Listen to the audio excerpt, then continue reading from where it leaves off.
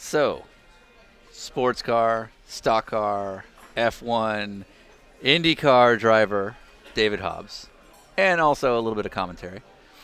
If you could describe this lunch we just had in one word, what would it be? Delicious. I like it. Not scrumptious. Scrumptiously delicious. Send it. And now for Dinner with Racers, presented by Continental Tire. with your hosts, Ryan Eversley and Sean Heckman. Placeholder radio sound. I'm a driver. I'm very angry. This is the sound of a driver on the radio during a race. What do you think I should order?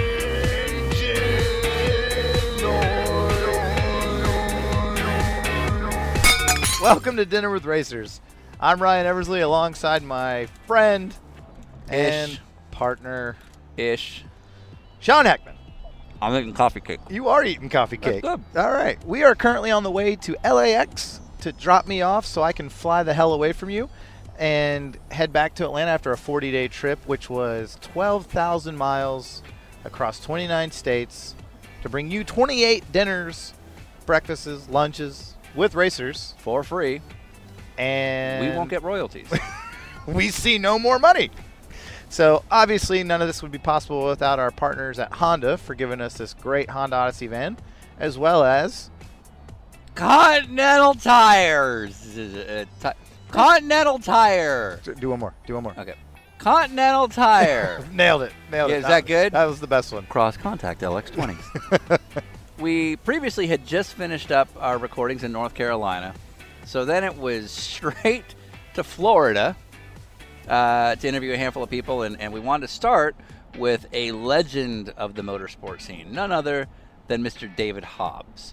Now, most people listening to this podcast probably know who David Hobbs is. But just to sort of go over a few stats, David has been a driver-turned-commentator who's literally been in the sport for over 50 years.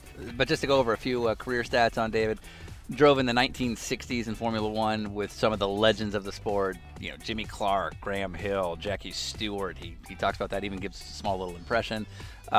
Sports car driver, won his class at Le Mans, had all kinds of accolades, and then slowly transitioned into television commentary, starting actually with NASCAR, Right. But has literally been a television commentator since, as it turned out, the 70s. And he's most people would know him today as sort of one of the main voices of Formula One coverage in the U.S. But the guy has seen and done it all, been around the sport forever, knows everything there is to know about the sport, and in fairness, for owing us nothing, could not have been more accommodating to what we were doing. So I think David Hobbs is like 72 years old, if that's correct. And the first thing he did when the episode ended is he tried to carry our luggage to the car with us. Yep. He actually was like, hey, let me give you a hand. And we're like, no, sir. Like, you've done more than your share. So that just kind of speaks to the level of his character. One of the things I really enjoyed about this episode was he talked very bluntly about how drivers used to die on a regular basis. And what I took away was an excellent chicken sandwich, which was provided by the Cobalt. I believe I had the crab cake salad, and it was so good I tried to order one for dinner at our next one, and it wasn't as good. Yeah. But the Cobalt was a restaurant within the Vero Beach Hotel and Resort, I think, or Hotel and Spa. And we actually stayed there. We went big one night on our big Continental Tire budget, and it was an excellent place to stay. We didn't have to go far to eat. The pool there, if you want to check... Ryan's social media feed. Ryan's social media feed on the pool Or at ask- Vero Beach Hotel, or ask at Racer Efren. At Racer Effort, At I'd be Racer Effort happy on to Twitter. show you the pool Yeah. from David Hobbs' episode of Dinner with Racers.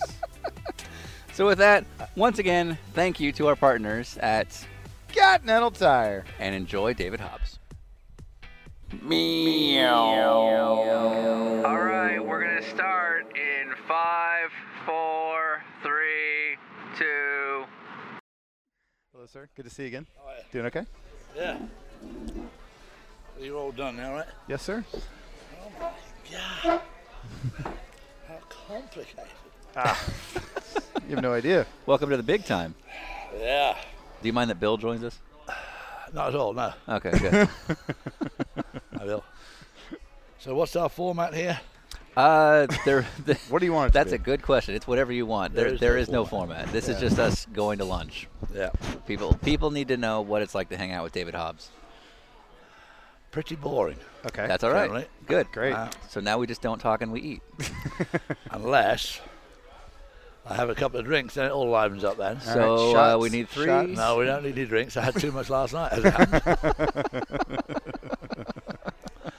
So,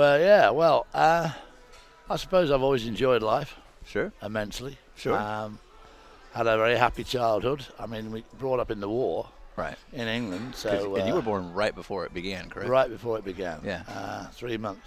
Yeah. And my dad was an inventor.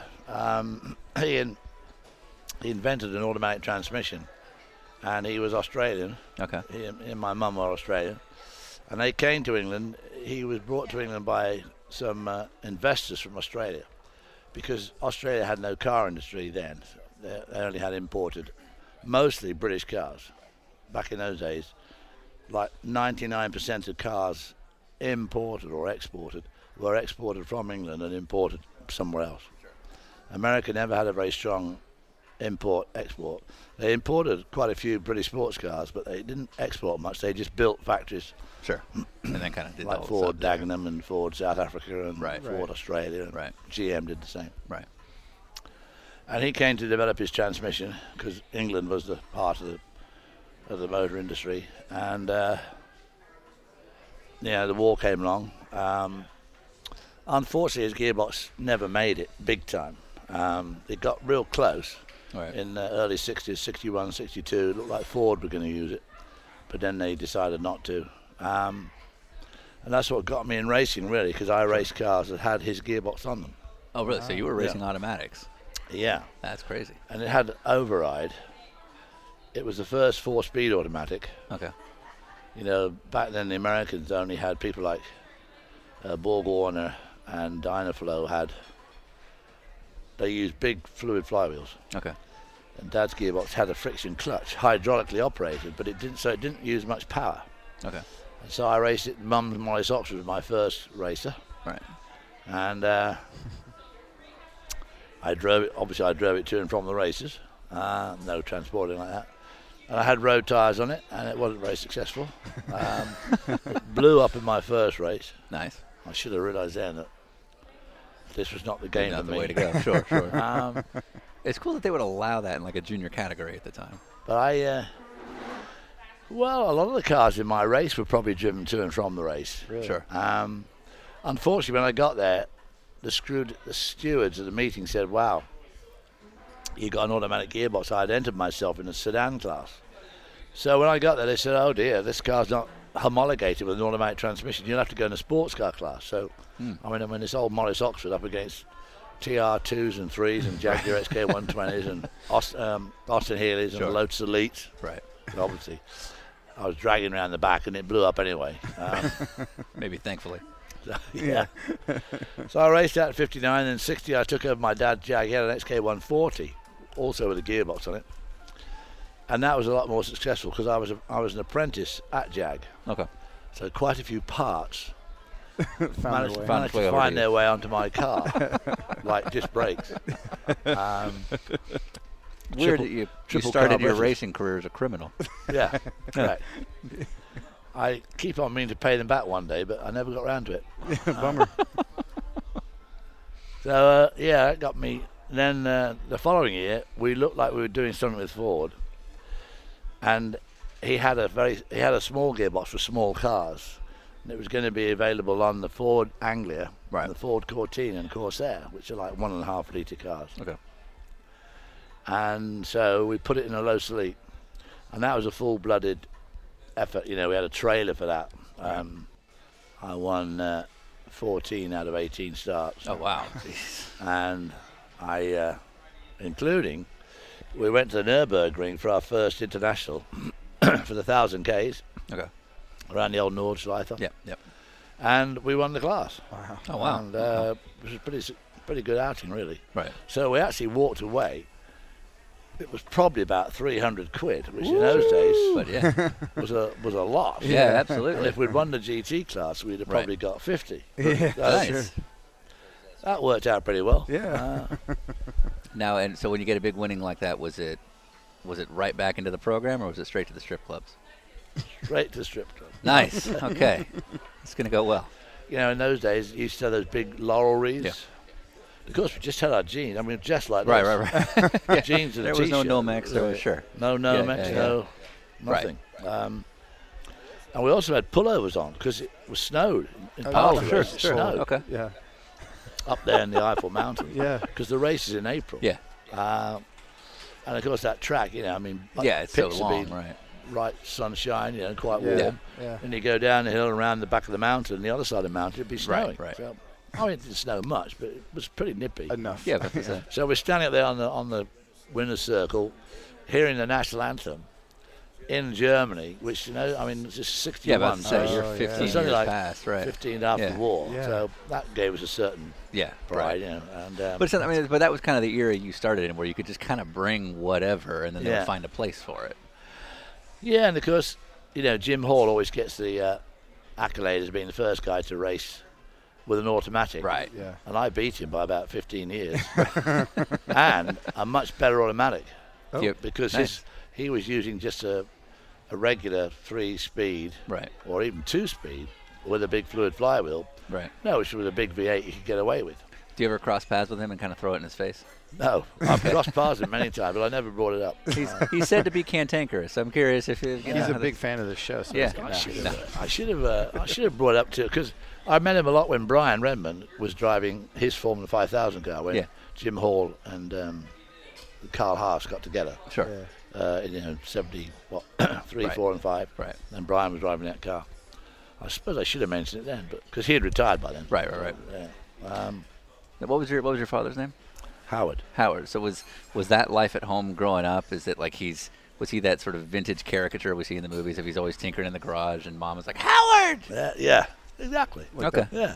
Just like He- an explosion in the There's barn just always kind of explosions thing. and Yeah. beakers for no reason. He did spend a lot. We had a Rover 14, which was his test bed. Okay.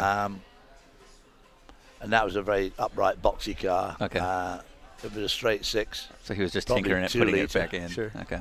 Rover 14. They had a Rover 12 and a Rover 14, and he had a box on that, and he used his work in the garage because he had no pit or he didn't have a stand. He just, Sure. Yeah. Sure. So he's always crawling around on the floor under this car. Right. But he did get, you know, petrol was really, really very heavily rationed in the UK. Yeah, sure. In the war. I mean, Sure, really, of course. there was just no traffic at all. I Right. mean, none. Right. Yeah. A few buses, a lot of trains. Right. And then you're riding everywhere. And Dad had a extra allowance to help develop his transmission because it had possible uses, you know, for the war department. Yeah, Yeah. sure. Of course. Well, because he had all sorts of sizes in his brain, you know. So he got a bit of an extra allowance, and I used to go out with him on his test driving. And we lived in Leamington Spa, which is about 10 miles from Coventry, because Coventry was a big target. Yeah. Sure. And the night of the Blitz, which would be 1940 or 41, I mean, Coventry got bombed one night, and I mean, 5,000 or 6,000 people were killed. Jesus. Because that was the heart of our car industry. Yeah. And Roots Group, and Jaguar, and Standard Triumph, Austin Morris, they all had factories there, which Yeah. of course were turned over to making airplanes and Right. Yeah, of tanks. course, Right. of course. So it became a big target.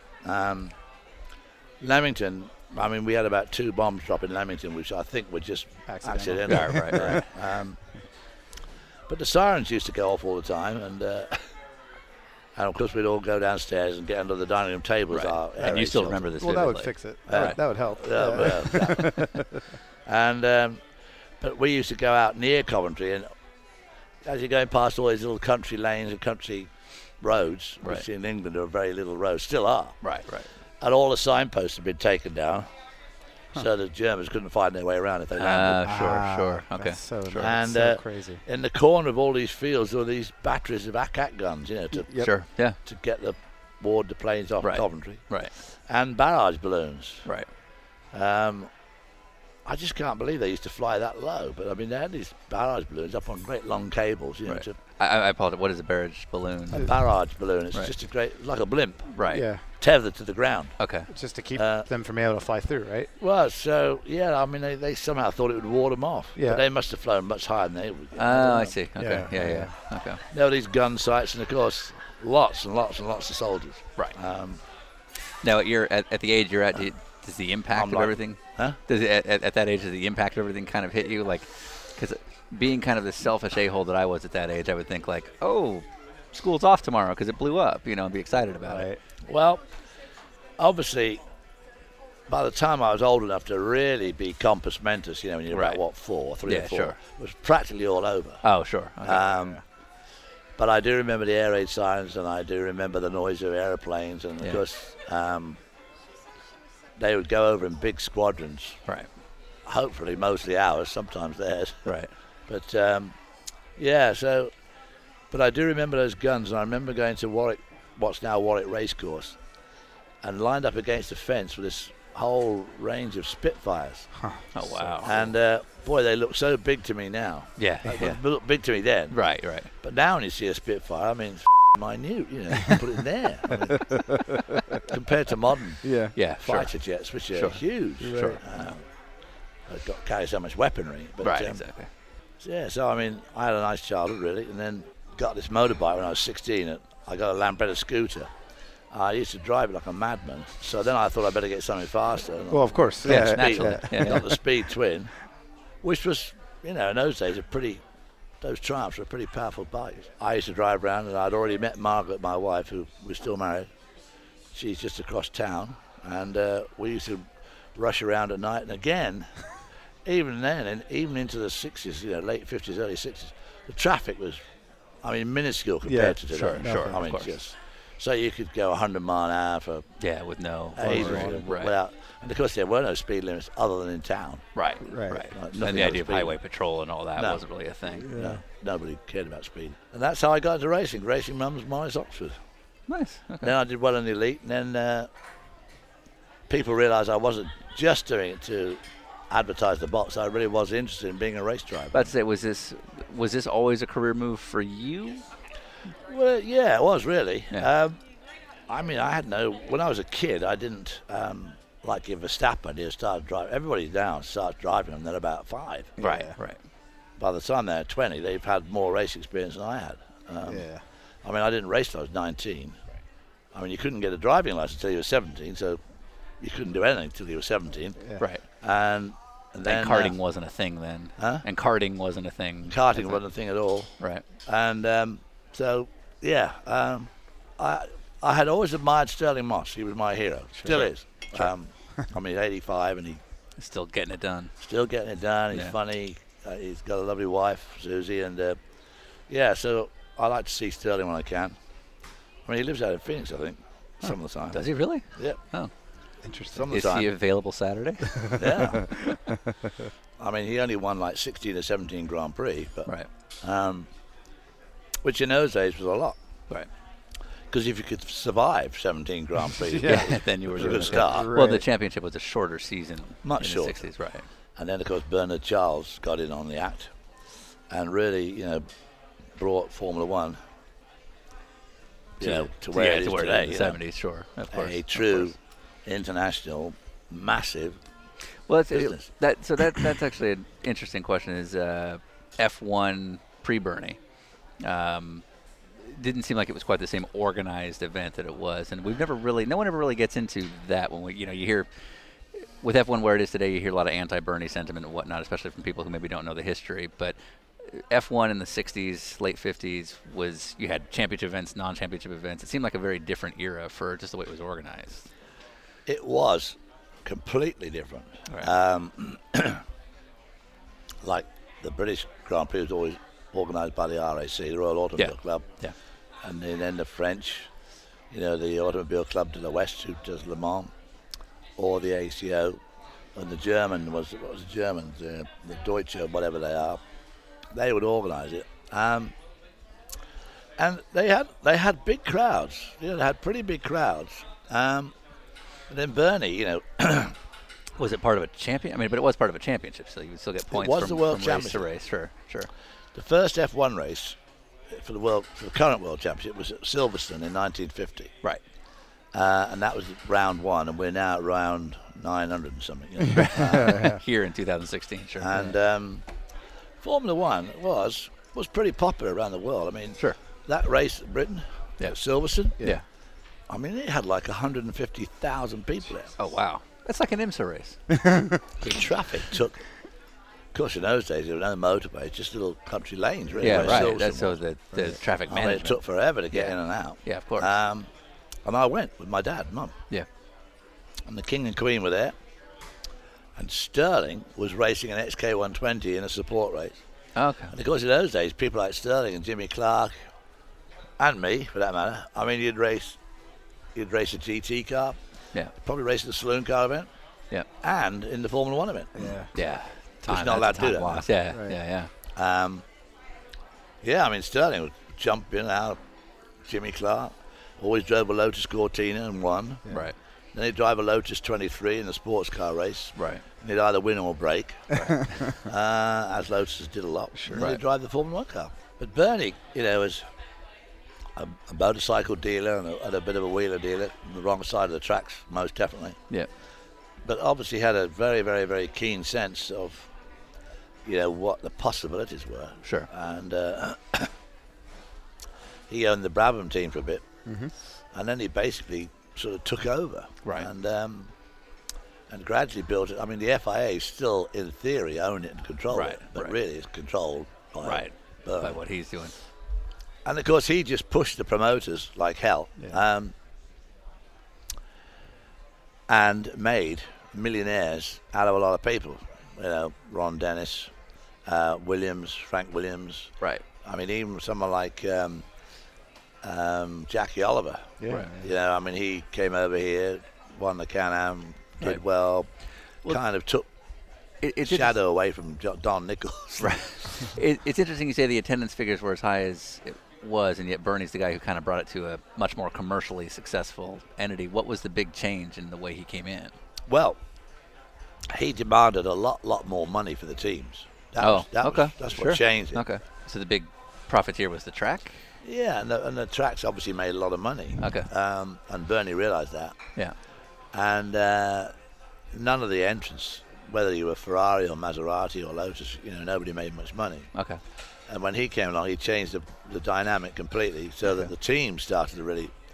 Now I think he's gone too far, Sure. and it's squeezing tracks into extinction. Well, we're seeing this across the board, of course. In but- 5 minutes, you know, like Turkey came and went. Yep. Malaysia are suddenly realizing that They're you know, out. Yeah. especially now Singapore's come along, and now they're a week Right. later and they're about 150 miles apart. Yeah. Well, it seems like an event can't happen without government money anymore. So. No, Yeah. it can't really. Yeah. Yeah. And Silverstone is sort of hanging on by its fingernails. I mean, they signed, 5 years ago, they signed a hell of a deal. You know, it was like a 17-year deal. Right. Right. And it started off pretty cheap. Right. Like they paid about 11 million, I think. Right. But they have a 5% escalator. So by Yeah. the time they get to about year 15, I mean, they're going to be buried. Yeah. It's like the subprime mortgage loan of racetracks. And so. Yeah, and of course they don't get any help from anybody. Yeah. And they have a huge crowd. Yeah. Right. Now they're paying Bernie like 18 or 20 million a race. Right. And to generate 20 million from spectators, Right. I mean, it's the same like last week in Austin. Yeah. I mean, he had a great race. And now Austin do get state help Yeah. Right. quite a bit. But that's a regime change away from changing. Yeah. But that's like a regime change away from going away. Absolutely. Yeah. Well, it did go down. Right, It went from right. 25 to 19 million, which Right. 19 million still seems a lot to me. Yeah, a little bit. And it's a sporting fund. Right. And so other sports look at it and say, hang on a minute. Yeah, right. We can't get 150 grand for a bike ride or whatever. Whatever. Yeah. Sure. And you guys get 19 million? Right. But he did do an incredible job, and he made a lot of people a lot of money. Right. Which is why nobody will ever stand up to him, because, you know, he says to Ron Dennis or Frank Williams or Right. anybody, you know, hey. And I don't know this this change of ownership. I'm not. It worries me that they're paying $8 billion for it. Unfortunately, the whole thing to me. I'm not blaming Bernie here, but he and Max Mosley worked out a deal when Max was president of the FIA. Right. And they sold Bernie the rights, the commercial rights, for $300 million for 100 years.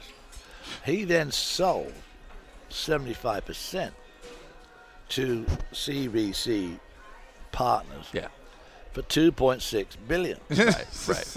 Good for him. And, you know, obviously, somewhere down the line, Max Mosley figured in this some way, shape. Yeah, absolutely. That should have been, the European Union are looking at this current deal. Yeah. They should have looked at that deal and said, hang on. Exactly. You are the governing body. You are now the rights holder. Right. And you sold off to a completely unknown entity. Yeah. 75% of this commercial rights. Yeah. And made yourself a cool $2.3 billion on the way. Yeah. This doesn't seem right to us. Right. So now, in the meantime, CVC have tripled their money. Right. Got all their money back, plus made about $4 more billion, and have now sold it for 8. Right. Or 8.6 or whatever it is. Right. So I don't see how Liberty Media are going to be able to parlay these rights into something above $8 billion. into getting $8 billion back. Yeah. Unless they pay the teams and everybody else a lot less than they're doing now. Yeah, exactly. Which, of course, is not good for Formula One. Right. Well, especially in a car culture that's dramatically different today than it was. Especially in a car culture that's dramatically changed from 10 years ago and 20 years ago. So, I just think they've made the Formula too expensive. The hybrid idea, is just, and the manufacturers went along with it.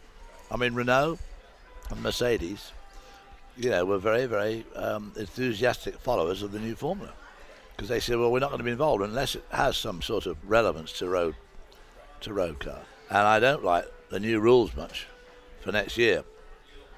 They say, well, we've got to make the cars faster. Well, they could make these a hell of a lot faster if they just opened up the fuel spigot. If they didn't force the regulated fuel flow. If you went from 100 kilos an hour to whatever they 120. Right. Make a hell of a difference to the performance. Of course. Which I believe they are going to do next year. They're going to open the fuel spigot. You can use more fuel. Okay. But you're going to have bigger tyres, wider car, more aero. And so they're all saying in the paddock the other day, stopping distances are going to dramatically decrease. Right. And I was saying, what? Yeah. Have you been to a Formula One track and stood at the side of the road when they're doing 200 mile an hour or 210 mile an hour right, into the first chicane in Monza, and they'd go, and you think, fuck, there's no way, there's no way this is going to work. And they boom and round the corner, right, and they're going to shorten that down. So obviously, passing under braking will become even rarer than it is now. Right. You got more aero, so following close behind is going to be more difficult than it is now. Which, according to Lewis Hamilton, said, I don't know what they're doing. I don't know what they're thinking about. Because if you stop behind someone now, you can't get by them. Right. They just make it worse. Right. I can see making a bit more grip in the tyres, but I think they should take downforce away. Yeah, that's a very common theme in most people we speak with. Yeah. So. I mean, you see those wings. I mean, they are a f***ing joke, those front wings. Right. I mean, just layer and layer and layer of cascades and flow diverters and this, that, and the other shit. I mean, good Lord. Well, so kind of going back to your career, you drove in the era where we kind of went from no downforce to putting on wings and putting on undercarriages. What, how did the sport react to it at that time when we started? Because, we're in an era where everybody's saying we don't need as much downforce as we have, and you're in the era where downforce all of a sudden was a thing. Well, it seemed to make them feel more secure, because in the old days, you look at those pictures, Jimmy Clark, and the nose of the car's up. Obviously got huge lift at the front and understeer. And then Colin was one of the first to tweak it, as was, Jim Hall. Right. The first car I drove with a wing was a Formula 5000, which had a high wing. And the struts were mounted on the uprights. Right. Yeah. So you got, and the first time that was 69. The first time I was really aware of aero help was in 1965. I was driving a Lola T70, the first of the Lola T70s. And I went testing with Eric Broadley at Mallory Park, which is about a mile and a bit. Very tight hairpin one end, down through a long, fast left-hander. Then you came to a flat corner, no bank. And it was through 180 degrees. It took like 10 or 12 seconds to go around. It was quite a long corner. Yeah. And down the back straight, some S's. Now you're back at the hairpin. And Eric came and he brought these little canards, about half the size of your laptop computer. Okay. top, know. And he says, right, I'd done like a 51, say, seconds. Yeah. Sure. So, right, we're going to put these on the front. Right. And I think they'll help your understeer. Sure. I said, well, they're flimsy, they just bend. Right, right. When you put force on, I said, it's more than that. He said, they redirect the flow. And Malcolm Malone was his chief mechanic. He had a great big gap in his teeth, and he smoked. So he used to stick his cigarette in this gap. Yes. So he could work. Oh, well, yeah. While he's smoking. You need 2 hands. Yep. And then he's kneeling on the ground with this canard, looking at Eric Broadley with this canard, and he's, going like that, and Eric going, a bit, like, right. Yeah, more, less. Yeah. Okay, right. So he gets his pens out from behind the ears, then he puts some pop rivets in and pops it And on. there it goes. Goes Sure. down the other side, does the same thing. Like how they do it today. Yeah. I mean, it's McLaren F1. Yeah. This is obviously wind tunnel work. So I go out, and I mean, just straight away, I go from like a 51 to about a 48.8 or Oh, something. Jesus. Yeah. I said, boy, oh boy, it's a bit twitchy at the back now. Yeah, so then they just give it a little bit of spoiler, just a vertical spoiler, went up and down on the slot, Okay. Yeah. Put it up about, I don't know, half an inch. Just this much. Yeah, a little it's- bit. oh, Yeah, absolutely, yeah. Just a little whatever. Yeah. And again, Malcolm looking at Eric Broadley. looks good. And, got down to about a 47. I mean, just with those little tiny canard wings, it took a massive percentage of time. So that was my first, Right. my first real introduction to aero help. And of course, the next time aero really reared its head was at Indy when I was there in 71. Okay. I drove for Roger Penske. Heard of I them? drove his old Lola Okay. with the big Ford V8. You remember the Ford V8? Yeah, of course. Al Unser was driving a similar Lola. McLaren had two, one for Denny Hulme and one for Peter Revson, and Mark had the third. And the speed, the year before pole had been like 170. And the very first day, all three of those guys are doing, 180, 182. Right. And Al Unser came round to pits and said, you guys are just killing. Now, that was the first time he said, you are just killing. You're making us all look stupid, and this is ridiculous. Because in the end, Mark Donoghue was quickest every day, Right. except for qualifying. Yeah. Okay. And Revson took the pole from him, which made, Nuts, sure. Mark went absolutely ballistic. We were in the pit, in the old gasoline alley. Yeah. And I'm in his garage, and all the press were in there, and they're all congratulated because he'd done his time. Yeah. And his son, shucks, it was great. Yeah, the car went well. Thank Roger and thank Goodyear and Sunoco, and it was a wonderful car. Blah. While he's talking, old Tom Carnegie, who used to be the track Yeah, he announcer, was the guy, sure. he said, and it came, you could hear it, and it's a new track record. And Mark Donoghue's face fell off. He just couldn't believe it. Yeah. And Peter Revson got That the he pole. got him. Then in the race, I don't know where I qualified, 11th, something like that. But I was going to be the rookie of the year. And then coming off turn 4, my gearbox broke and made the most awful clattering, banging noise. And obviously the car just sort of slowed up. And Rick Muth, who was behind me, swerved to miss me and ran into the wall. then bounced off the wall and hit me. So we both ended up as a pile of wreckage on the straight. And then, me, a few laps later, Mark Donohue's gearbox broke. And he parked it down at turn between 3 and 4. And they just used to leave them there then. Like today, there was they no yellow put them away. Yeah, right. And Mike Mosley went around, bounced off the wall, and just honed right in, slammed into the other car, and caught. And they both burnt to the ground. So Roger had gone from potentially his first win with, because Donohue led the race easy. Right, sure. And then in the end, Alonso won it again for the second time in a row because he won it the year before. Yeah. Roger said to Teddy Mayer, well, we'll have 2 of those then, please. And he said, that was when Aero made a huge... Kind of started really showing up because there was such a have and have not place. We've seen where the speeds have gone since, which is all Aero. Right. Because they don't have the power now they had then. Exactly. How do you personally feel about that, actually? Today's Indy cars, obviously Aero's getting them to the speeds that they're at, but, the cars, engine-wise, are very, very muted, so they're only putting out, 600 plus, which is obviously keeping the speeds down to the 230 range. You grew up in an era where it was way more dangerous and bravery really was a factor in your ability to go fast. How do you feel about the current kind of culture of safety that's out there? Generally speaking, I'd like to see the cars much more powerful and more difficult to drive. Yeah. And the thing that's got to go is aero. Right. They are just so aerodynamic now. Yeah. Of course, even NASCAR's in on that now. Yeah, of course. They spend more time in the wind tunnel than Formula 1 blows do. Yeah. For a much narrower window to work with. Well, that's the thing, Yeah. They have no window. Really, I'm curious on, like you said, you had a little bit to drink last night. I'm curious, what is David Hobbs a drinking man? Like, what's your go-to? I'm told it's wine. Wine and gin and tonic. Yeah. All right. I don't like beer much. I used to drink beer a lot in England. Okay. When I was a kid. Well, that's like a rite of passage. And it's warm. Yeah. Yeah. Well, the only reason American beer is so cold is because it tastes like shit. So you have to have it cold.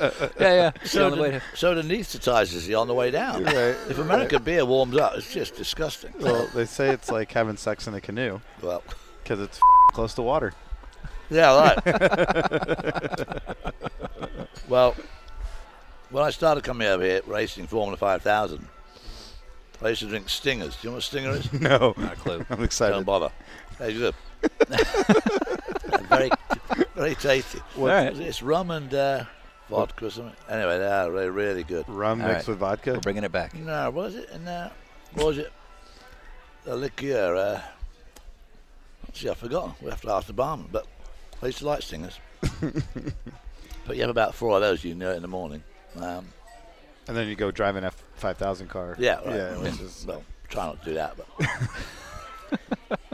But probably one of my favorite cars of all time. You got to race at Le Mans, and you've gotten to drive the John Wyer GT40, which is iconic. And then you got to drive a John Wyer 917, which is one of my favorites. You got to race for Honda F1 when they were kind of starting out. And I think I read something that one of your mechanics went on to be president of Honda Global. So you were right in the middle of like a very iconic set of programs very early into your career. Yeah. When I think of the cars I drove, if I had one of them now, I'd be a multimillionaire. Yeah. The GT40 was fantastic to drive. Yeah. Especially to me then, because to drive for someone like John Wyer and Ford, Gulf, was just a dream come true. Yeah. The 908 was probably quicker, but the Wyer team, we managed to beat them all the time. Okay. And won the World Championship twice, 68, 69. Uh-huh. Won Le Mans twice. Not me, of course. But that was a fantastic long-distance car to drive.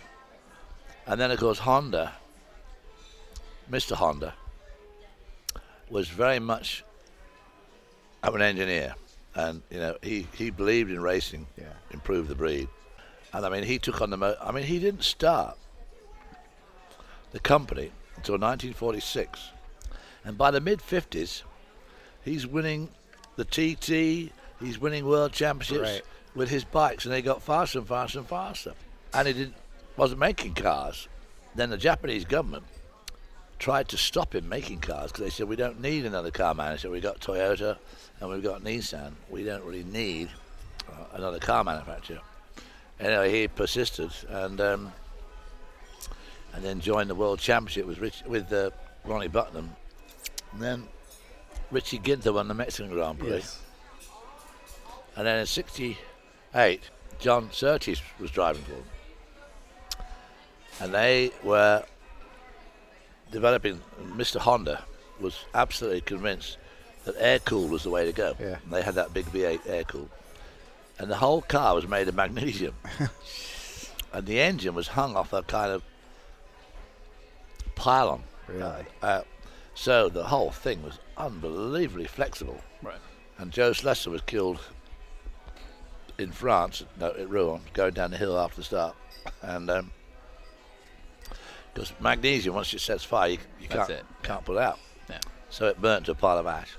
And then later on that year, John Surtees was getting interested in me driving for him in either Formula 1 or Formula 5000. And he got me a drive in the second car at Monza. And I had been to Silverstone and tested with it. I tested with the V8 air-cooled their car, entirely their car. And then Lola had built them a chassis for the V12 water-cooled. Right. And I tested both. And in the V12, I broke the lap record at Silverstone in the Honda, which was held at the time by Chris Amon in the Ferrari. Okay. So that was pretty happy about that. It's a big day. And then they asked me to drive at Monza. But when I got there, they wanted me to try both. So I had to drive the air-cooled one and then the V12. And in the end, on like Saturday, they said, well, which one do you want to drive? I said, but I didn't qualify very well because I'd driven both. I hadn't really done much qualifying. And I qualified about 15th, and John was on the pole. And I was humming right along. And I keep meaning to try and find a lap chart, but I think I got up, I moved up the field quite a lot. And it dropped a valve in the end. And it looked like I was going to drive for them in '69. But at the end of '68, they pulled out of Formula 1 because all their best engineers were in the Formula 1 team. Mm-hmm. Right. And they said, we are going to make road cars, and we're going to look at the American market. Right. And they need catalytic converters because of all these new emission laws that were coming in at the time. And they said, well, we want to design an engine that doesn't need a catalytic converter. So they put all their top guys onto making the first CVCC engine, the Civic. Right, yeah. And so they did race, so I didn't drive it all. But many years later, 1993, I'd been a Honda dealer for 4 years. Yeah. And I was on the dealer council. We had a trip to Japan. And we went to the factory and we went to the test track. And we looked at the Odyssey, which was brand new. Sure. That's what we're driving now. Hadn't appeared. Yeah. It wasn't here yet. It wasn't anywhere. I mean, and I drove it. It was pouring with rain. I had about 6 dealers in there.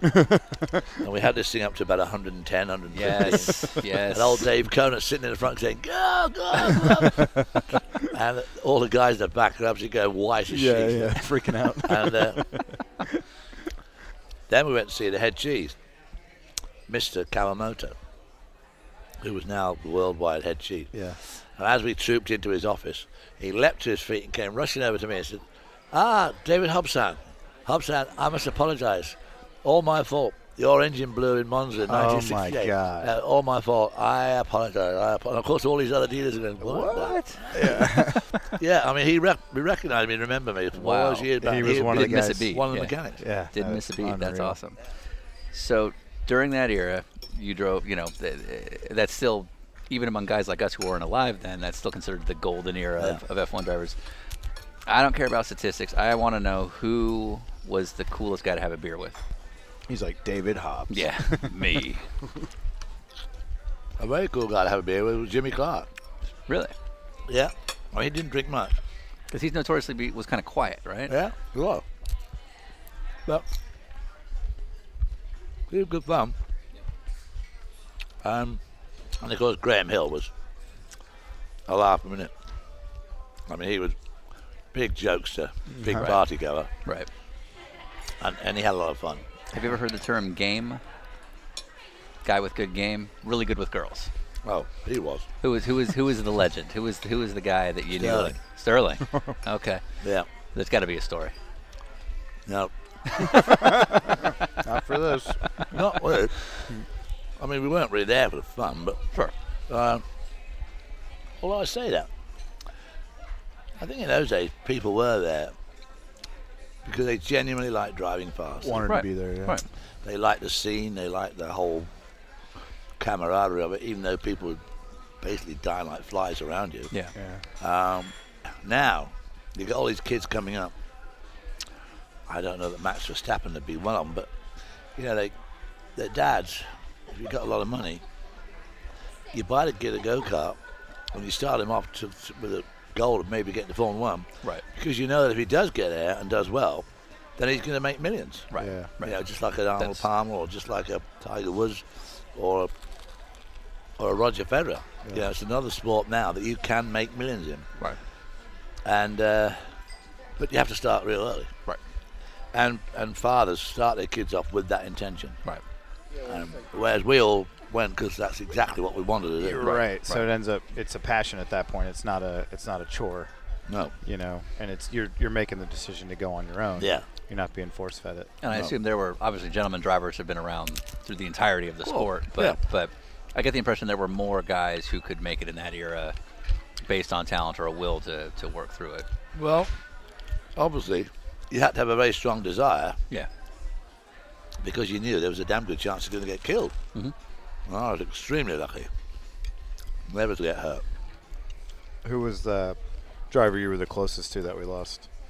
Well, I was pretty close to Jimmy. Yeah. And Paul Hawkins, of course, I was very close to him. He and I drove together in '68, and we went to Jimmy Clark's funeral. And I went with Mike Spence when we were at the back of the church. The eulogy was, you know, very moving, and we were pretty teary-eyed, me and Mike Spence. And 2 weeks later, I was at Mike Spence's funeral. Right. Because he stood in for Jimmy at Indy and got killed almost straight away. Yeah. And the wheel hit him on the head.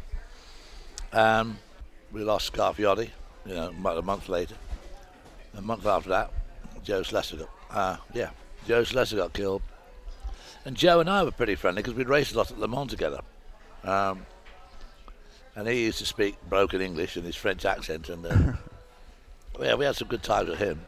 Jimmy's had the most effect on all of us, though. Sure. Because you thought, shit, He's untouchable. if he can get killed, Yeah, I 'cause he suppose was- we really can get killed. He was sort of the bigger than life character in the Yeah. paddock, I assume. Yes, exactly. So during that awful period where, you know, people are, like you said, dropping like flies, at any point are you saying to yourself, this isn't for me, I need to look at other options in life? Or is it just, it's part of the job title, so I got to go to work next weekend? Pretty much what we did. I just never quite sure how my wife Margaret put up with it. Yeah. I mean, she seemed to be so all right with it, and the stress must have been pretty awful. Yeah. Well, it had to be tough for a spouse because, you know, today we've got internet. We have a closed circuit feed. So if you're at the track, you've got timing monitor, or you got monitors right there that can show you everything. In that era, somebody has an accident halfway across the track. At best, you hear a PA announcement that there's been an accident, and that's it. Did that create almost like a darker cloud or anything in terms of sort of knowing what's going on, that lack of information that makes it a little bit more paranoid? Terrible. Yeah. The worst thing, you'd be testing at Silverstone or Stetson, which are long tracks, Right. and you'd be in the pits, November, Right. cold, Right. freezing cold, grey all day, might be draining, might not, and you, a couple of you there testing, and somebody go off, then there'd be silence, and come round here, you know, we'll give another minute or two, and literally, you know, about 5 minutes later, old Sid, Silverstone Sid, who drove an ex-World War II ambulance, which is an old Bedford truck, would do about 35 mile an hour flat out. Downhill, yeah. He would poddle off round the track in his overall, just had regular work overalls, you know. And he'd go out, and obviously 99 times out of 100, the person would be just sitting by his car because it had broken. But I mean, by the time Sid got there, would be at least 10 minutes after. Right. You know, we all started. Well, we'll give him another 5 minutes, and then we better go and have a look. Well, if you'd been trapped in the car or it had been on fire, or Needed immediate help. yeah. By the time he got there, it'd all been over. Yeah. And that was the norm. So that was absolutely the norm. Yeah. So to Snetton, there wouldn't be anybody at Snetton at all. Well, I was gonna ask, like, There's no Sid. the majority of tests right now, you know, if you're going to do a proper test, and, you know, we both come from sports cars, usually track requires X number of ambulances. You got to have corner workers. I assume you're going to Snetterton. There's no one around the track at all. No, So not even close. No marshals, no nothing. Right. Oh, no. Never had marshals. In 1967, I'd been a Jaguar apprentice. I was not a good apprentice because by then I had my loads elite. My last year of my apprenticeship, 61. I ended in December 61. And during 61, I raced elite. I told you I had 18 races. And so I missed a lot of work. And the apprentice supervisor thought I was just the worst fucking apprentice they had ever had, and told me. Yeah, running around playing race car driver. Said, I don't care if you never darken my doorstep again, you know. Well, a few weeks later, Lofty England asked me to test an experimental Jag. And I walked past Mr. Barker's office. Okay. And all of us walked by him. Hey, Mr. Barker, back again. This damn kid. No. So anyway, fast forward a few years to 67. By now, I've raced a Lola T70 in 1965, so I'd raced big cars.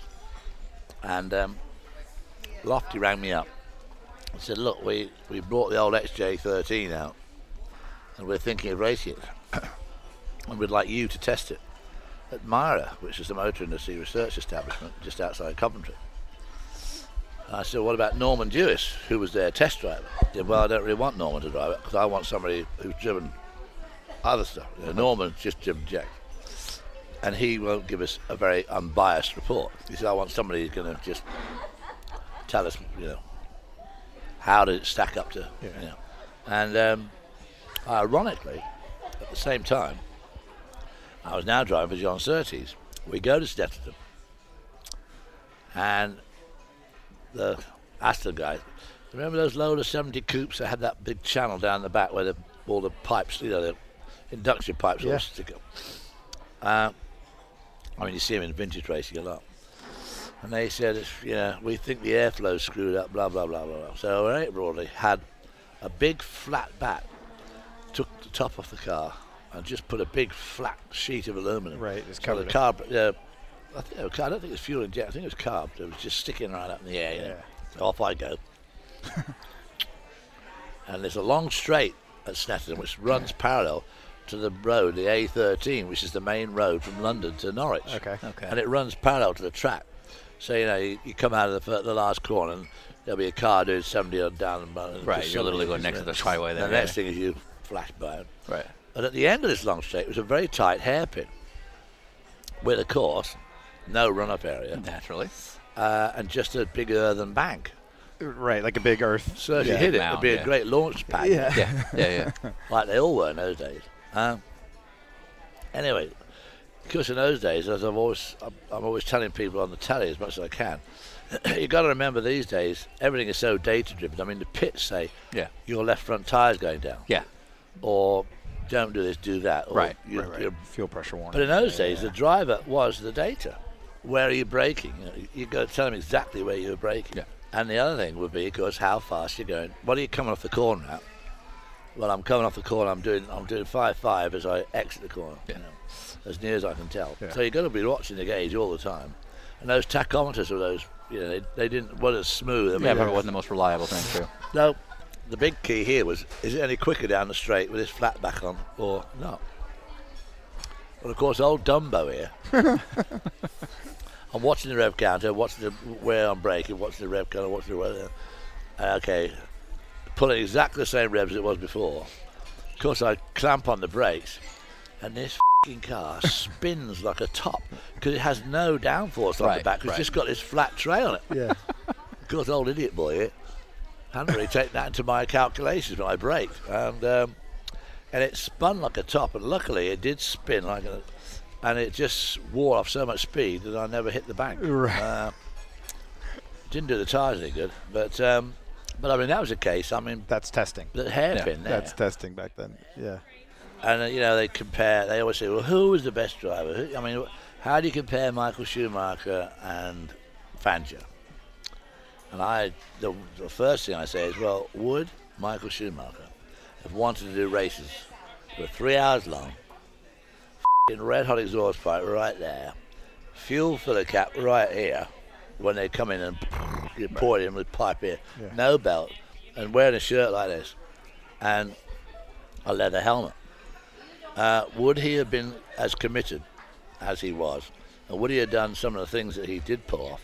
I mean, he did some pretty dodgy bits of driving. Yeah. Trying to drive people off the road. Force them to lift. And, of course, everybody says, well, they didn't do that in the old days. Well, no f***ing way they did do that in the old days because you both get killed. Yeah. So we do a pass-along question on the show, and our previous guest was Max Jones, who is the you know Max Jones, project manager for Ganassi's NASCAR team and former driver. And his question, the first comment he had was, he was always the guy I wanted to hang out with more. That's what he said about you. Oh, yeah? Yeah, that's what he said. And then the question was, what helped you decide to retire from racing? Age. Age. Simple. Simple. Yeah, pretty much. I probably outstayed my welcome in racing by probably, 7 or 8 years.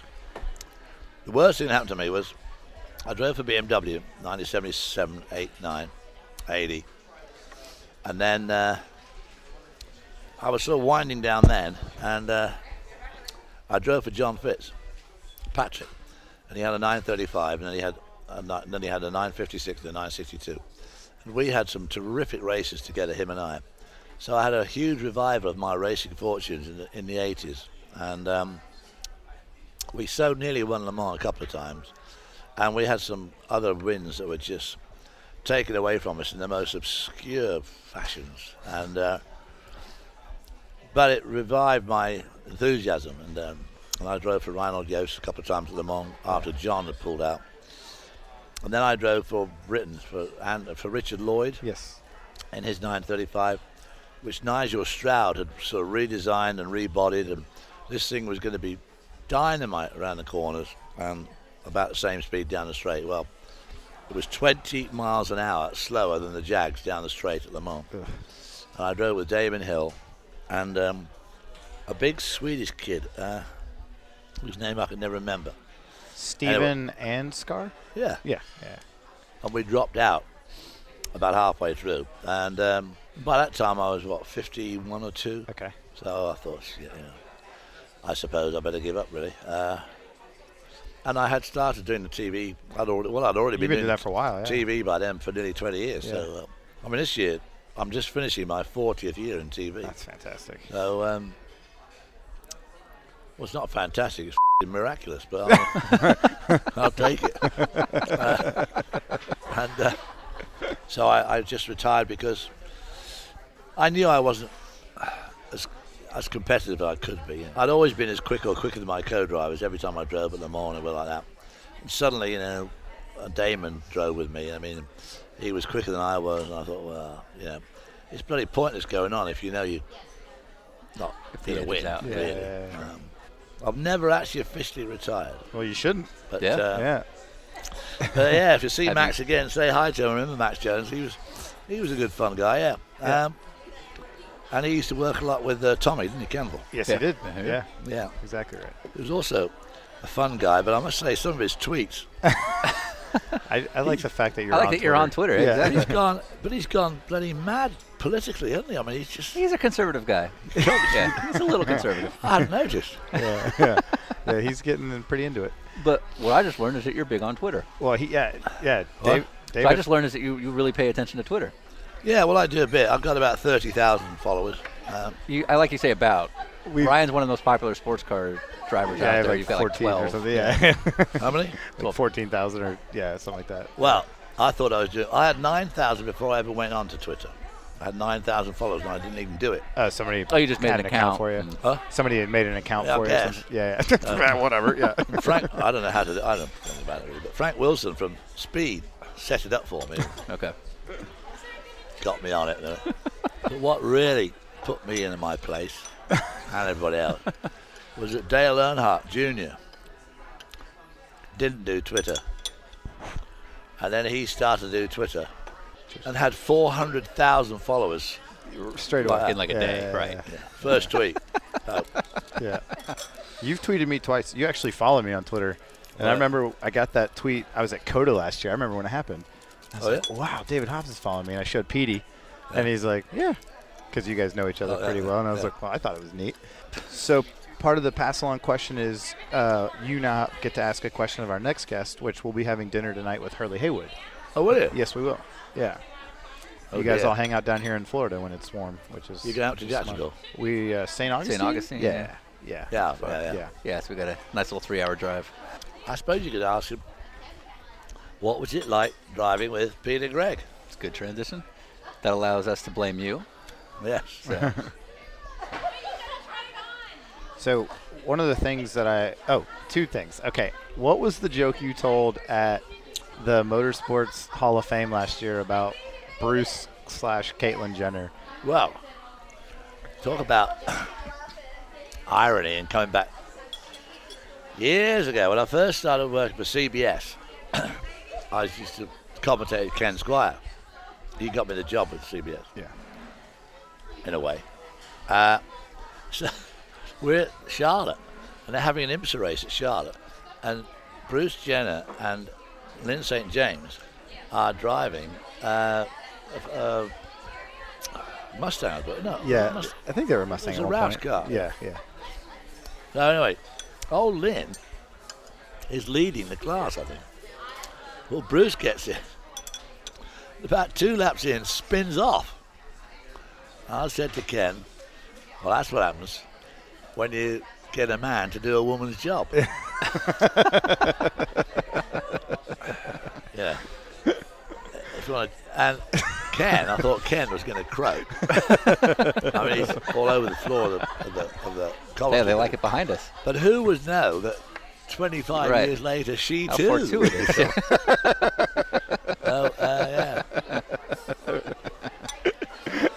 But how I got into TV was because, again, I used to step into dead man's shoes because, I mean, you used to read the paper every day. You'd wait for someone to get killed and immediately ring up the team. Which was That was normal, what you which did. was acceptable Absolutely. behavior. Absolutely acceptable. Yeah. Well, Ken and Graham Hill are going to be the commentator and the analyst on CBS. And, of course, Graham got killed flying into those trees. Yeah. So Ken rings me up and says, hey, look, how do you fancy being, working for CBS? And I said, that sounds great to me, yeah. How do I do that? And he said, well, you have to go and meet Clarence Cross. He's the Vice President of Sport.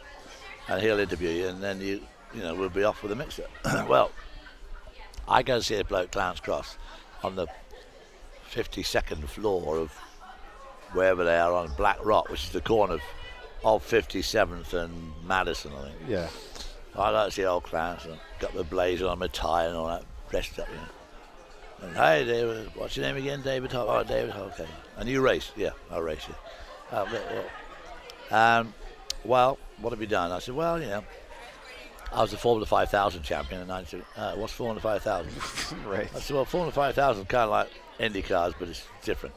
Oh, how different? Well, I mean, and I said, because I did the Indy 500. Oh, did you win it? No. Oh. And I mean, this interview just got worse and worse and worse and worse. And the sweat was pouring down my back, and I'm sure the top lip was all. And if ever a look said, don't call us, we'll call you, You got was it. him. Yeah. I got it. So Yeah. Ken said, how'd it go? And I said, not well at all. And he said, never mind. And then I always say, on the telly, people don't like to hear. I say luck has an amazing part in all our lives. It really does. Luck right place, right time, and and then it was, oh yeah, but you got to make your own luck. But that was about October, November of '75, and in '76 I got a deal. A friend of mine got me some Coke money to do the 24-hour race. Coca-Cola, yeah. to do the 24-hour race, and also to do the 500. So Benny passes when there was a 3-car team. There was Peter Gregg, Peter Gregg, Brian Redmond, John Fitzpatrick, me, a couple of other guys driving the 2nd car, and me and Benny were going to drive the 3rd car with Coke on it. And that was the year they had that water in the fuel. Do you remember all that? Not a clue. Yeah, and they had water in the fuel, so that stopped the race, and of course the fuel was all supplied by the track. So they strain it and fiddle and around and blah blah blah. Anyway, off we go again. And Brian and Peter Gregg and John Fitzpatrick won it. We came 10th. We never did run properly, our car. And then I was going to do the 500 in Benny's backup car. Oh, cool. He was driving an Impala, and his backup car was an old Monte Carlo or something. So no point me going all the way back to England. So I wait over there. And Ken Squire put on a radio show from the Hawaiian Inn, the Ken Squire, NASCAR hour. And it was very popular with the drivers. And Ken had been on at CBS for years. You've got to do NASCAR. You've got to do NASCAR. NASCAR's where it is. Yeah. It's all going to be now. And they'll say, what the hell's NASCAR? It's down in the south, and then the redneck stuff. No, he said, it's going to be big. So Clarence Cross comes down with his wife to watch the 500.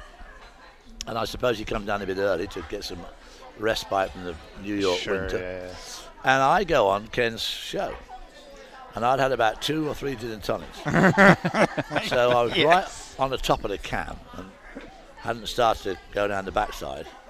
And we had a hysterical 5 or 10 minutes.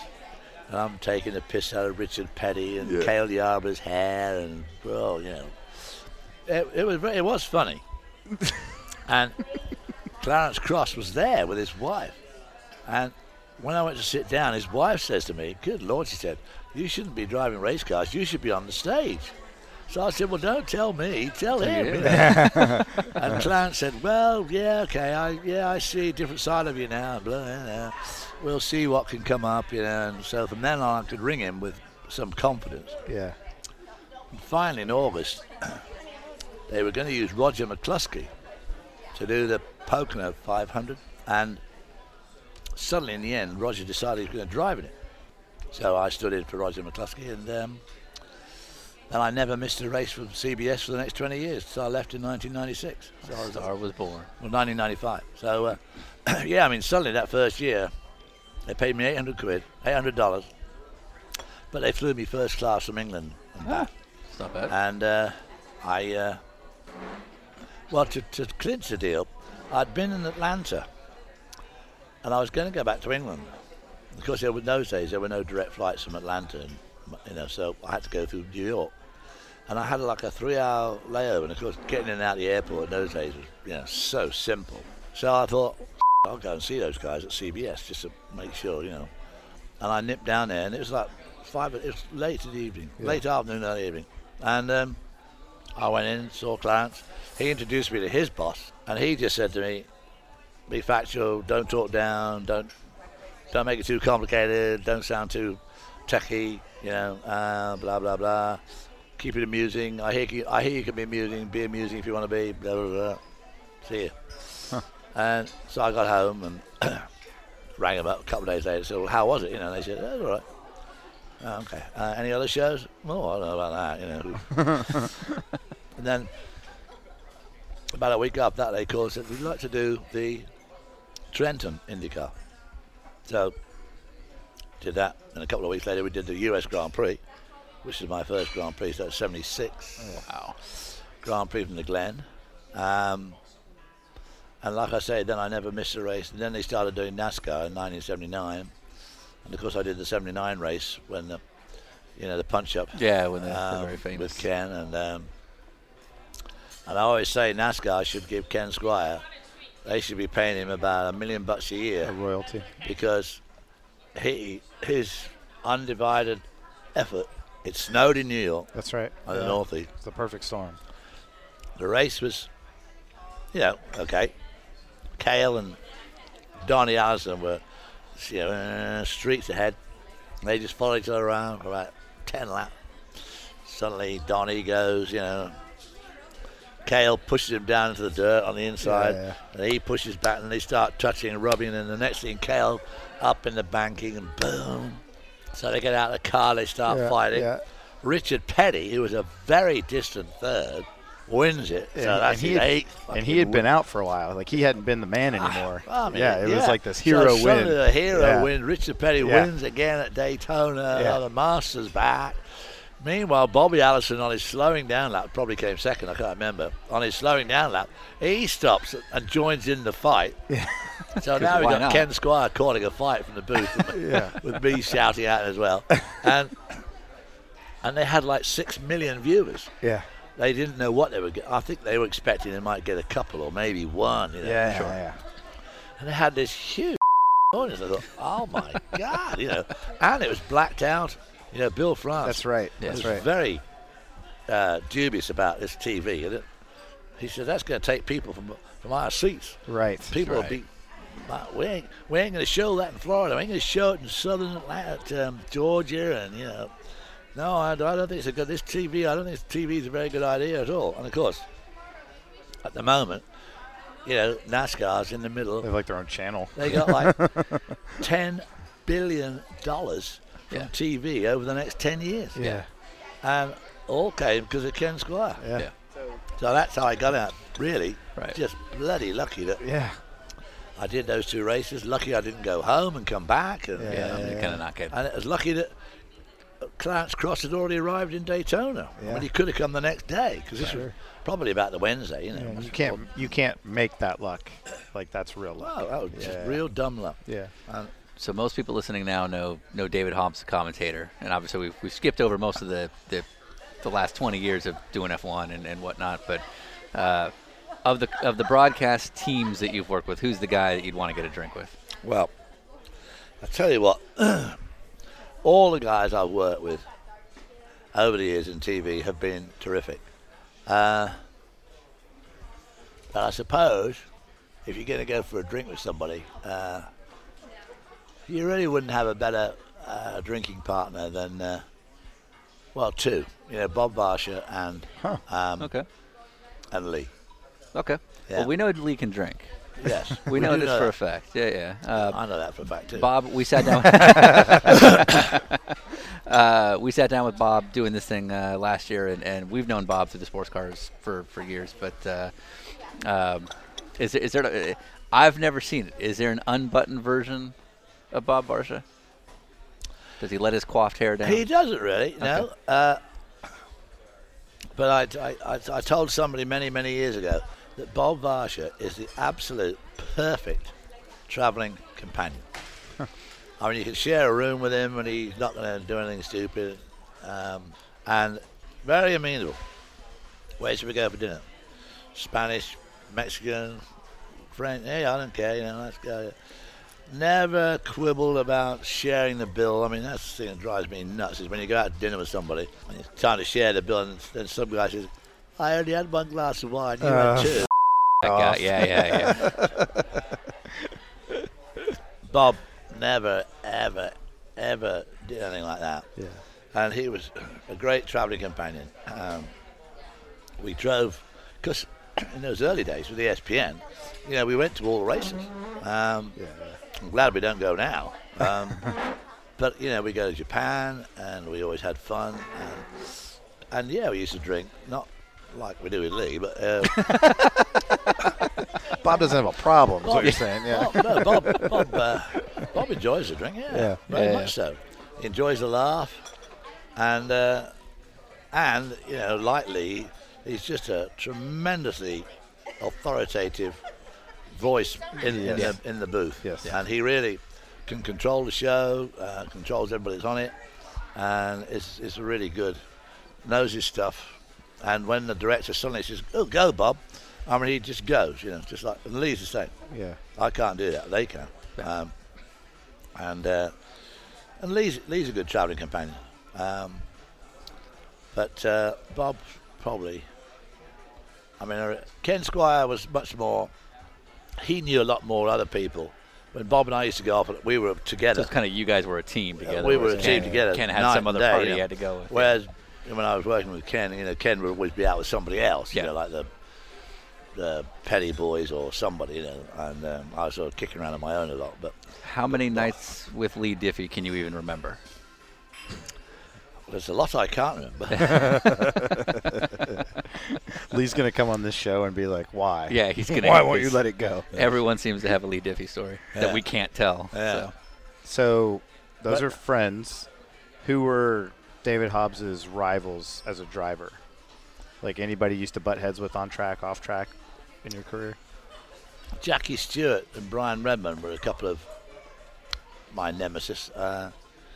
When I was just about to go into Formula One, Jackie came along out of nowhere, won that bloody Formula 3 championship for Ken Tyrrell in the Cooper. Yeah. So he was suddenly everywhere I wanted to be, and made an unbelievably good champion. And I spent nearly a week with him at this year's Monterey Classic. And we were both their guests of Rolex. And he was really, I spent more time with him this year than I have done for 30 years. And we got on very well again. And, you can see why. And I mean, he was an unbelievable driver. Brian, again, took everything I wanted and was also very underrated. Yeah. Jackie Stewart was certainly not underrated. Won 3 championships and deserved every one of them. And if he'd hung around, he probably would have won a 4th. But he again, when Francois Sever was killed, that was it. He had just about had it. And of course, we all owe Jackie a tremendous debt of gratitude for his endeavours and efforts to make racing safer. Yeah.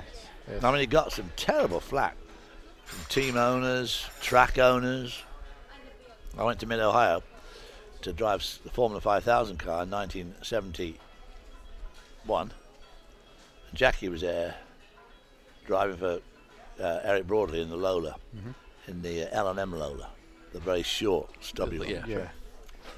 And at turn 9, where you come up over the hill and just, the downhill drop. Yeah. Yes. Right on the apex with a couple of bloody great trees. Right there.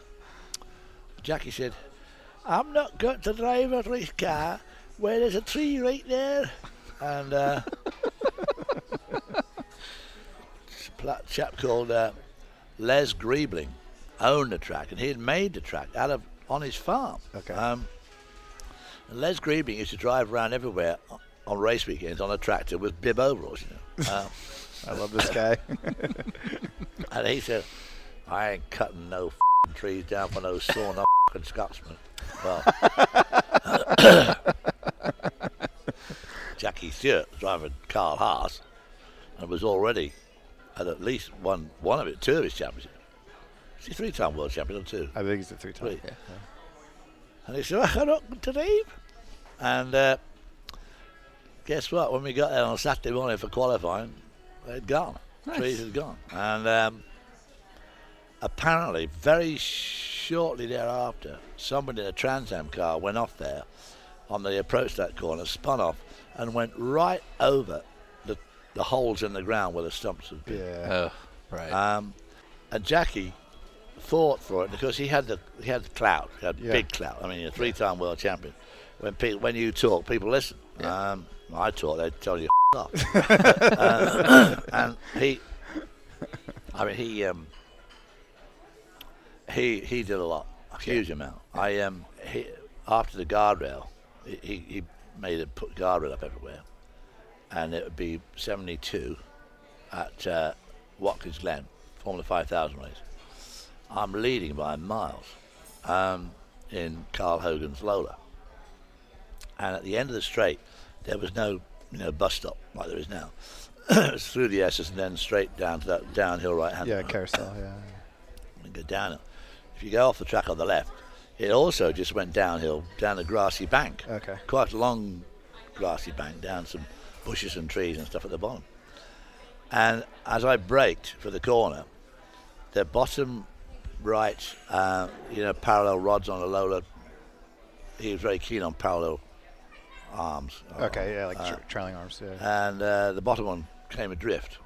So the wheel's now still flapping about like a supermarket trolley. Yeah. And it spun round and round and round and slammed into the guardrail and just slid down the guardrail and stopped. If it hadn't been for that guardrail, I'd have gone down that bank and who knows what would happen. Yeah. I mean, it could have rolled over.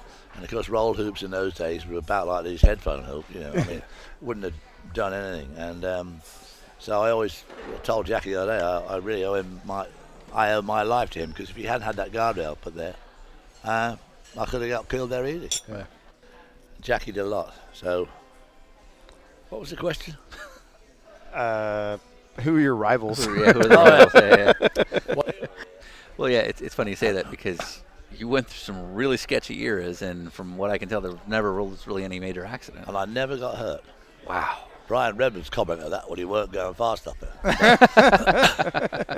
But, I mean, that 512 is the most iconic, the best known Ferrari, and the most expensive Ferrari in the world, and it never won a fucking thing.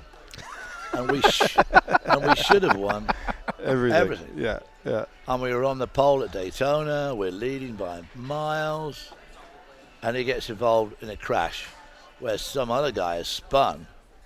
And then as he and everybody else slows down, as they go into this huge cloud of dust and smoke and shit like that, some cunt in a Porsche 911 that we'd probably lapped about 100 times runs into him. Right. So he put about 10,000 yards of duct tape on it and still came third. Because Sebring leading there. And he and Pedro Rodriguez got into a banging match down at the bottom end of what was the old real long circuit. They went right down, the far north end of the track. And he comes back and the tyres all shredded and he's buggered up the oil cooler and blah, blah, blah, and we come 10th. Then we go to Le Mans, and our SP himself, his lordship, says we need to change the engine. Now, our engines were massaged by Traco out in California. Okay. He stripped and rebuilt all the Ferrari engines, and they ran like clockwork. So we go to Le Mans, and he tells Woody Woodard and Mark that he wants to put a new engine. Ferrari have offered him a new engine for the race, but he thinks we should put it in. Mark and Woody are dead against it. No, because apart from the else, it was a hell of a job to change the engine and transmission in that car. So I had to hire a crane or something to lift it out. Yeah. Anyway, we changed the engine, and I think we were running. I'd done a stint or two, and he'd done a stint or two. And then about 7 or 8 o'clock, the bloody thing blows up. We had given our engine to North American Racing Ferrari, Yes. an ART. Yes. And Tony Adamoitz and Sam Posey came third using our engine, the one we had taken out. And if they came third, I think we would have won it. I mean, we were miles in front of them. Yeah. Then we go to Watkins Glen for the final race, which is a 6-hour race, and there's a Can-Am the next day. And we're on the pole again. Mark's leading by a country mile, and the bloody front steering post broke. Luckily, it never broke or went wrong when I was driving it. But I mean, we would have walked Daytona, probably would have won Sebring, but Mario and Brian and people were there in those Ferrari 3-1, the sports cars. Yeah. But we were still leading them. Le Mans, we shouldn't have been in with a chance, but I think we might have won it. Yeah. Because that was the year I think that old Seppi did his first second back to first job. And I won the Formula 5000 championship that year. Yeah. So I could have won the Formula 5000 championship. Could have won Sebring, Daytona, maybe Le Mans, certainly Watkins Glen. I could have had a monster year. Yeah, absolutely. Absolute monster year. Instead of which, it was a good year, but I mean, it just...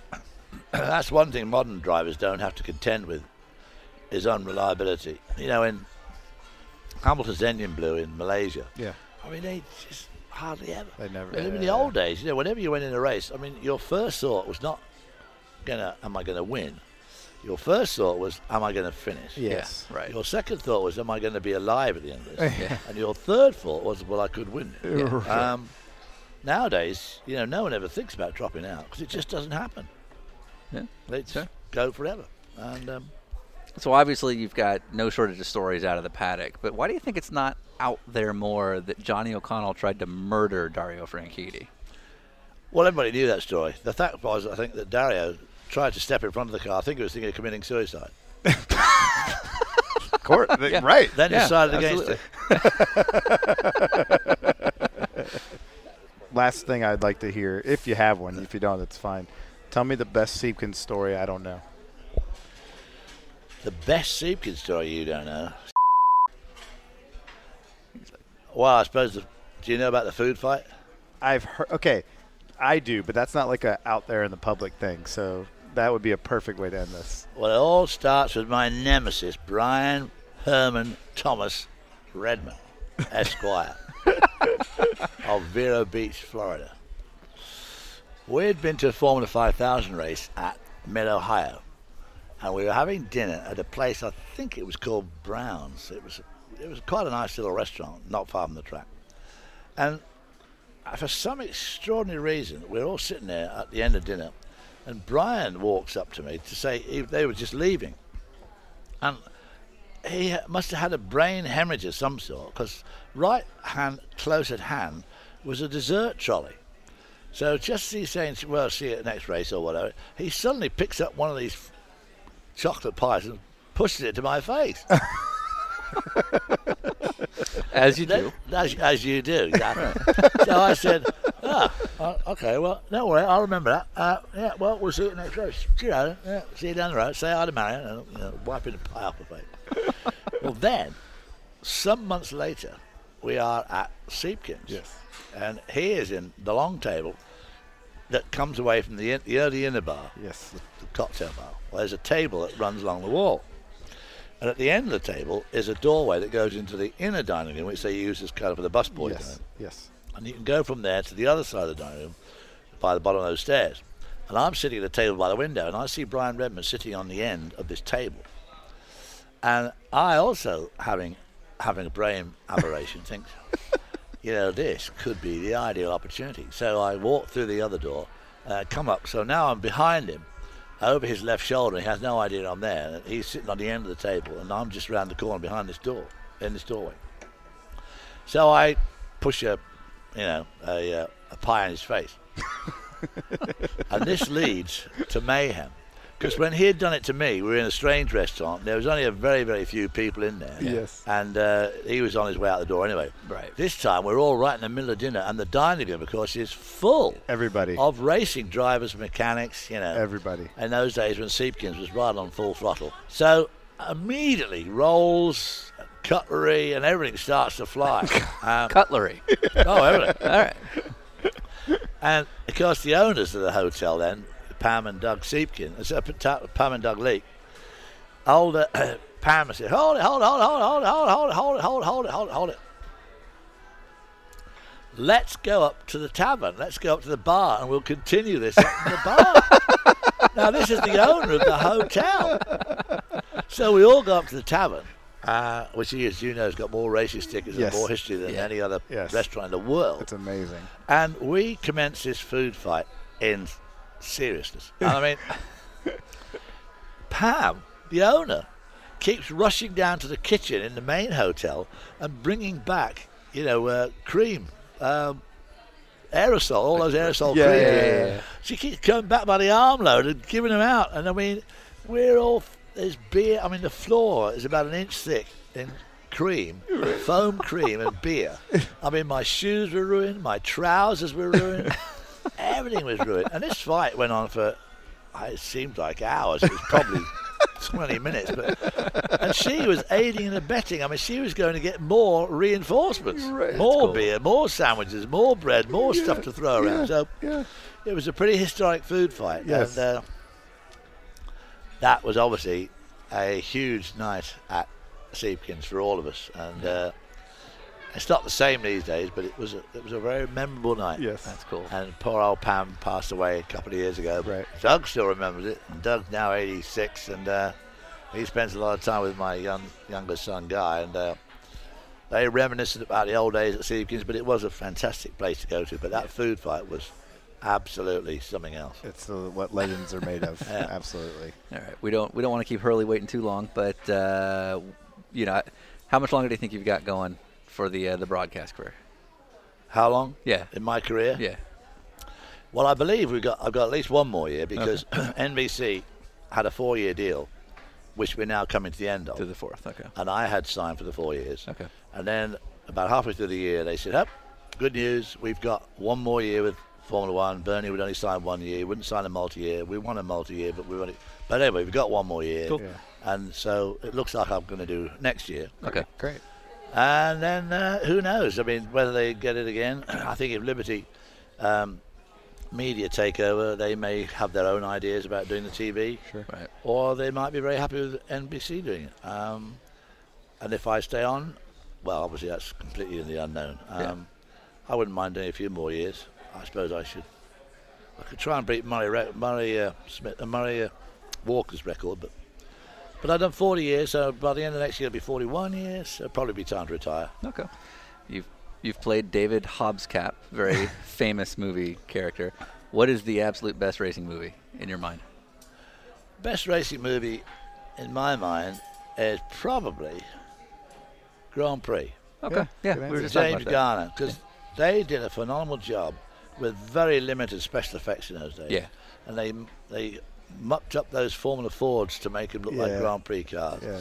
And the way that John Frankenheimer split the footage between the real thing With the real F1 and the yeah. not real thing, I thought for that day, Yes. was very, very, very good.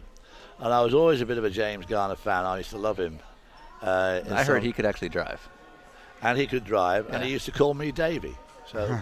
That's because cool. I was going to drive for him. That's another very long story. That was a John Surtees story. But I was going to drive for James Garner in the Formula 5000 team in America, but it didn't happen. So I drove for John Surtees instead. But Okay.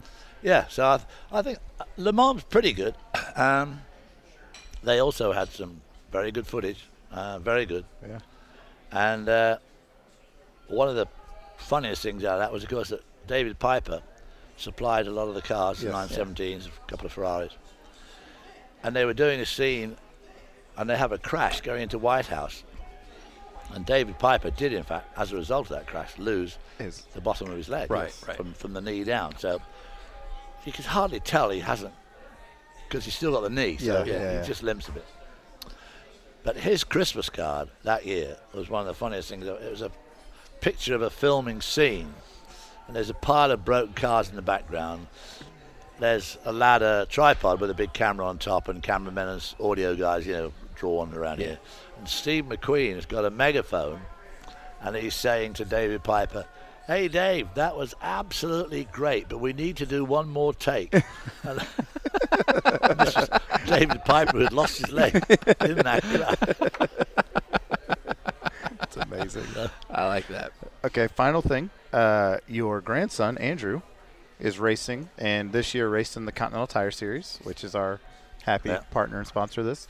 Do you want to plug Andrew's career? Because we have a lot of fans that listen to him, and maybe you can bolster his following. Well, I'd certainly like to plug Andrew's career. Unfortunately, like everybody today, he has run into the perennial problem of it takes so much money. Yeah. I mean, he drove that great Aston Martin in the race, but, it's $25,000 for the weekend. Right. That's a deal. That's actually a budgeted. Yeah. And he wanted to do the last 3 races, and they wanted him to do the last 3 races. Yeah. So they said, instead of charging you 75, we're going to charge you 60. Yeah. And he just couldn't come up with a 60. Yeah. And he's got some irons in the fire in terms of sponsorship, and hopefully he can find something for next year. But he might have to start facing reality, and it is going to be difficult for him to continue. But he's quite fast too. He's quick enough. Yeah. And I think he'd do well in sports cars. But I don't know whether he's going to be able to get the budget together for it. Yeah. I mean, we're all trying to get it for him, but Sure. All right. We really got to get rolling, but we can't leave without asking what's the What's the David Hobbs legacy you're hoping to leave behind? Yeah, well, It's been a hell of a career. Well, I mean, I've always enjoyed my racing, and I think, and I have still got a lot of fans who watch me race, who enjoyed that. So, you know, you're doing something that is bringing some joy to some people. And I know my TV broadcasts irritate the shit out of some people, but I get a lot of extremely loyal fans who say, boy, you know, you're the best commentator. You three are the best commentators in any sport. So, you know, I mean, I suppose I'm not going to leave a legacy because, I mean, you know, legacies are only belong to people like Arnold Palmer who leave a real legacy. But hopefully I will leave the world happier that I was there. Then more people will be happy to have heard me and seen me than will not. And so that's the way I kind of look at it. I try and be entertaining, try and be funny if I can. Some people like it, most people like it, and the odd one doesn't. So you can't please all the people all the time. Yeah. Perfect. I'd say on that note, Continental's got the check.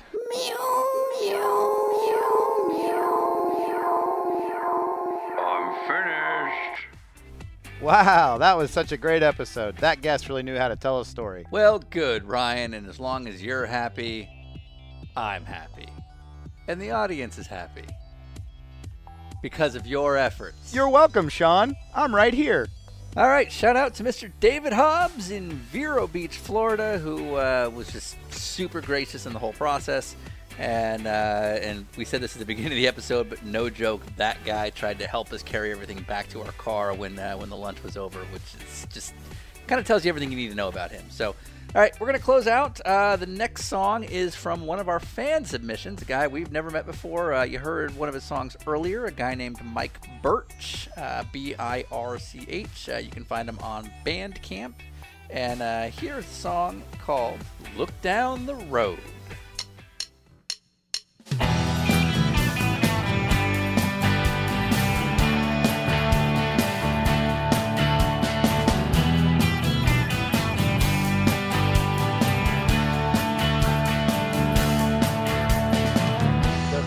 Sure is brown, bound to be greener over there.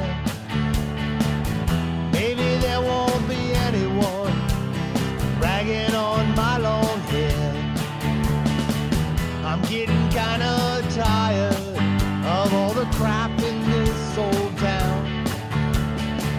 I'm sorry I have to tell you, I won't be sticking around.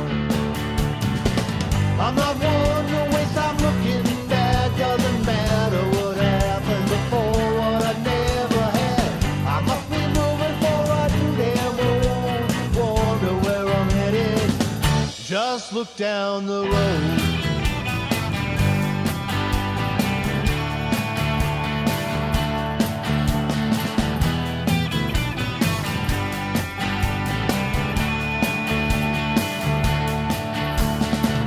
Wasn't too long, plans were made. Soon the deed of leaving was done.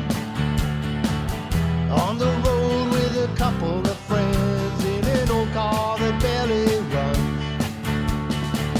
Along the way we argue, but we have plenty of fun. Heading for the greener grass, speeding down old Route 101. I'm not one to waste time looking bad. Doesn't matter what happened before, what I never had. I must be moving forward to them old. Wonder where I'm headed. Just look down the road.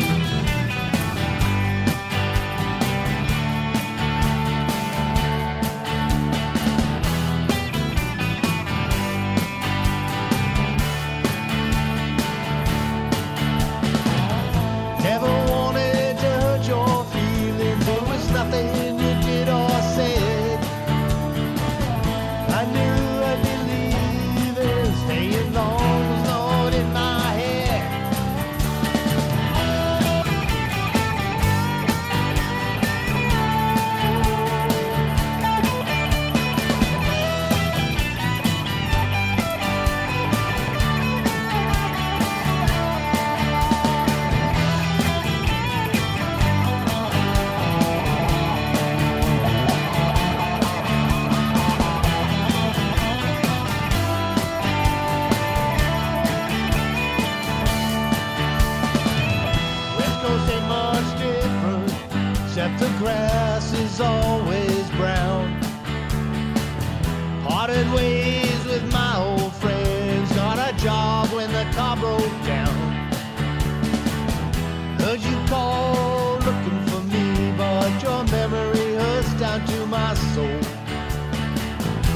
thinking about heading out one more time. Wondering where my wandering will lead as I look down the road. I'm not wondering which time looking back. Doesn't matter what happened before, what I never had. I must be moving